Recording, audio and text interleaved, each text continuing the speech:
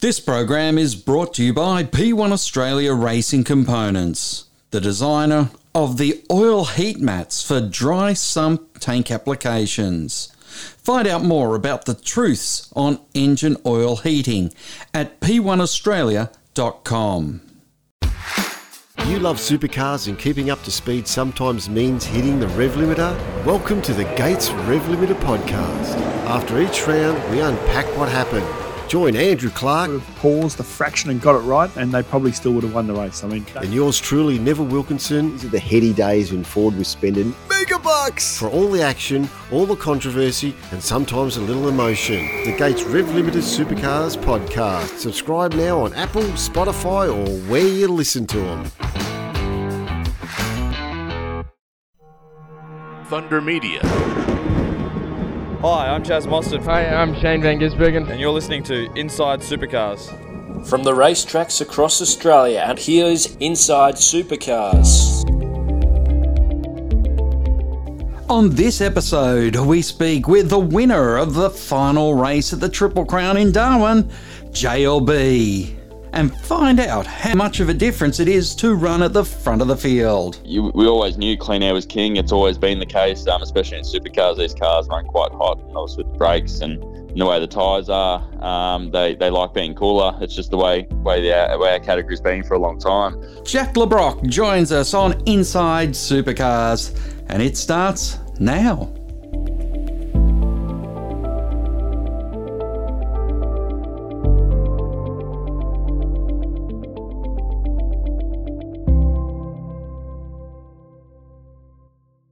Welcome to Inside Supercars. Tony Whitlock and Craig Revell, and we're talking currently with the newest member of the win from the front pack, that being Jack Le Brocq.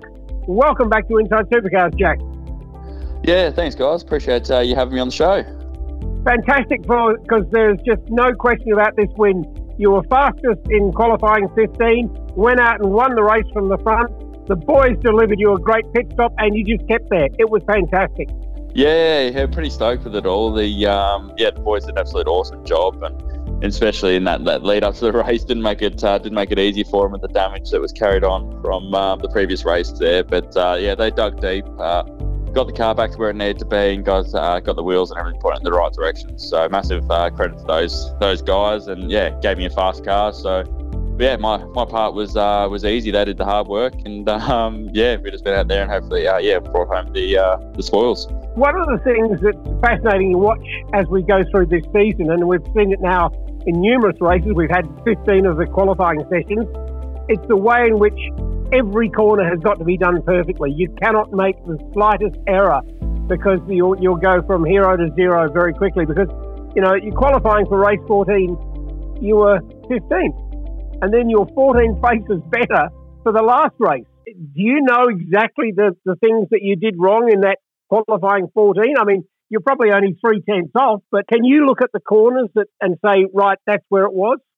Yeah, look, it's we had a little bit of a swing at the setup overnight from Saturday to Sunday, and just trying to calm the car down a little bit, because it was very much on edge at that Darwin circuit. So we had great speed on the Saturday, and we were fast in Q1, and that second part of qualifying didn't make it through. I made a bit of a mistake on my lap, and we're only 0.29 off the quickest time, and half a tenth off actually making it through to the 10. So it's one of those things you can't afford to make a mistake at the moment. I think those qualifying sessions, you can see how up and down it is with everyone all over it, because it is just so close. And if you don't get a perfect lap together, and you're not going to be up in that top 5 at least. So and especially on the Sunday, like you say, we were 15th in the first one, and we were probably a little bit pushy in the car, and I probably didn't do the best job of maximising that. But like you say, we're 0.3 off, and we're 15th. So it's crazy close. And the boys did a good job. We put a bit of a tune up on the car to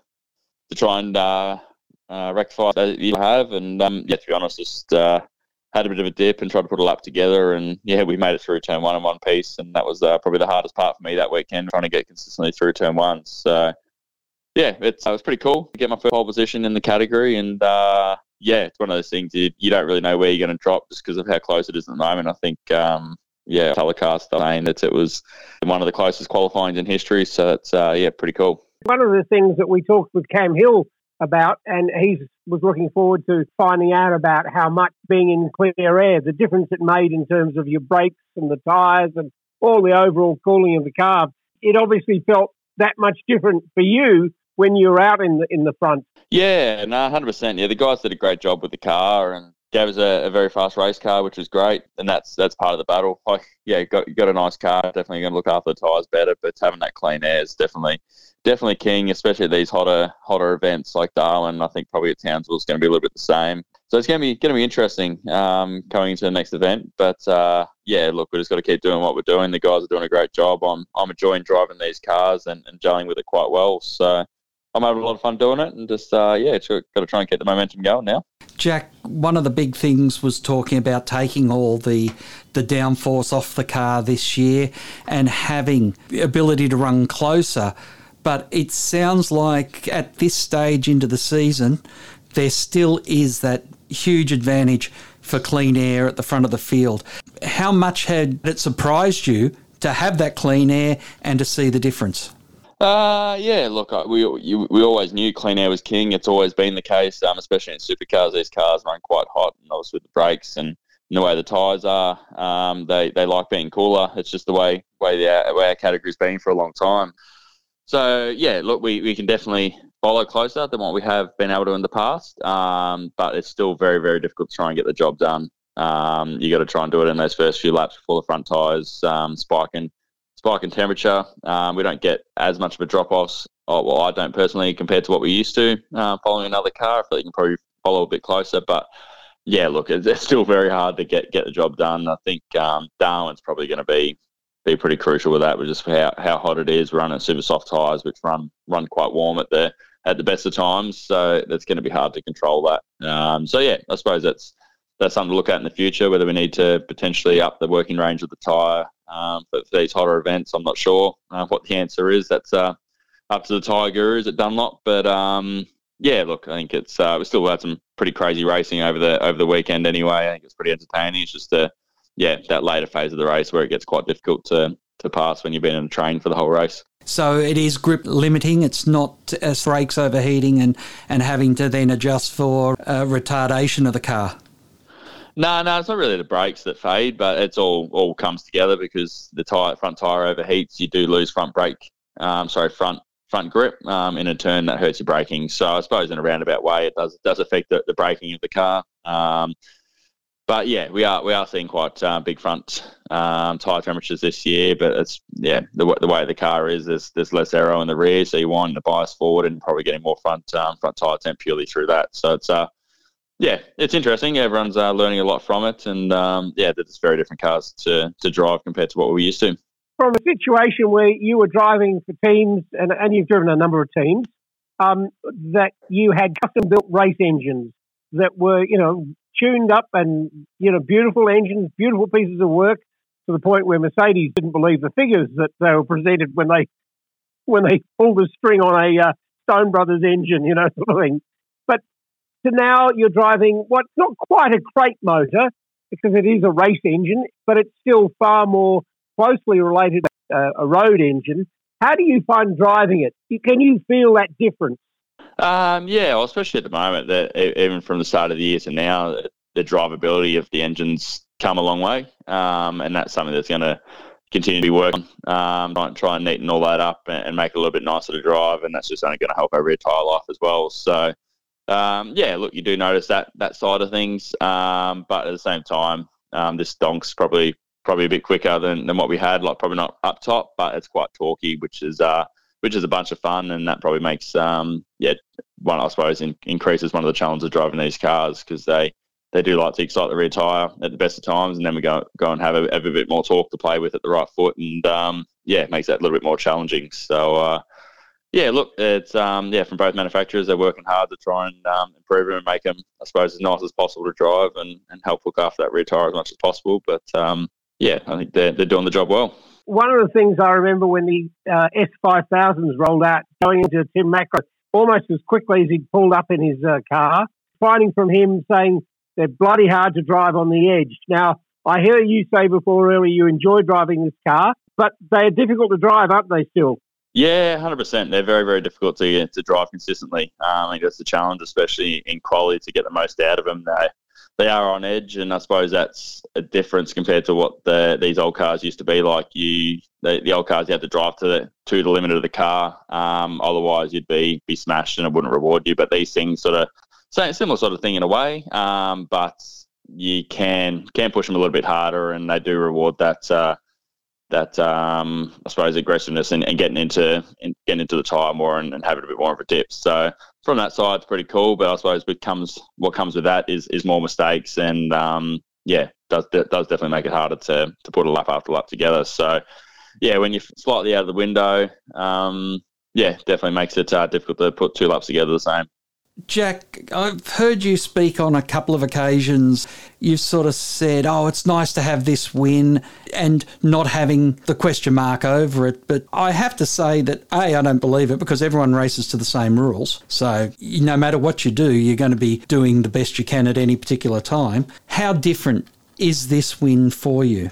I suppose you're always going to have critics out there. And I remember back at that Sydney win, people I suppose tried to take something away from it with where the tyre rules were and stuff like that. So that's always lingered over it, and people have mentioned that quite a bit, even through the commentary over the weekend. It was mentioned. To be honest, this is pretty special for me, and it's great to be able to do it with MSR and Truck Assist Racing. It's the first win for the team, the first pole position for the team as well.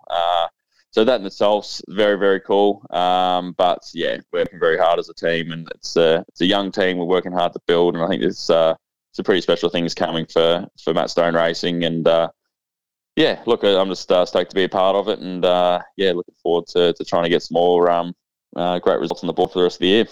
Knowing now what you do, how do you approach all the qualifying since to give yourself best chance to end up the front?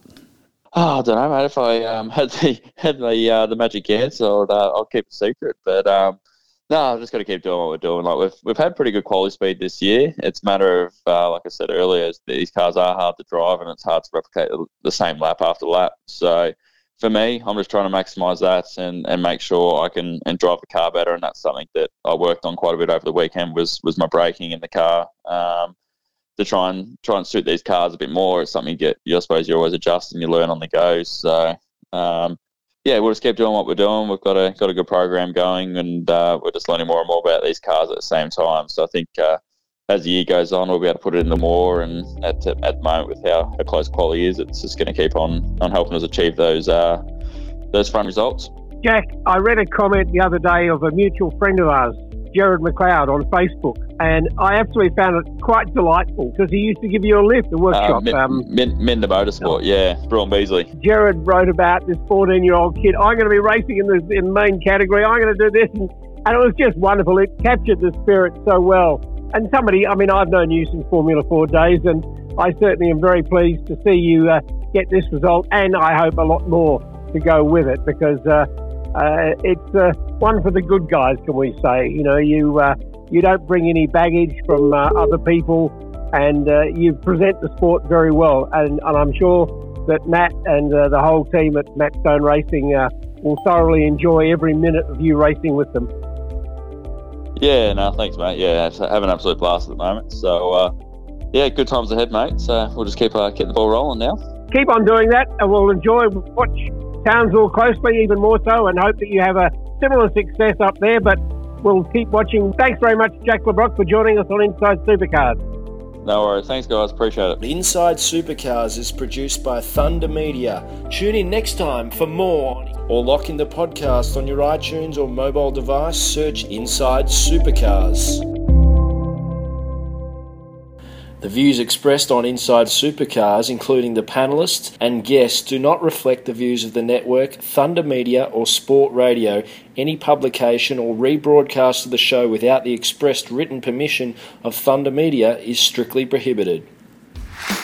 You love supercars and keeping up to speed sometimes means hitting the rev limiter? Welcome to the Gates Rev Limiter podcast. After each round, we unpack what happened. Join Andrew Clark Would have paused a fraction and got it right, and they probably still would have won the race. I mean, and yours truly, Neville Wilkinson, These are the heady days when Ford was spending mega bucks for all the action, all the controversy, and sometimes a little emotion. The Gates Rev Limited Supercars podcast. Subscribe now on Apple, Spotify, or where you listen to them.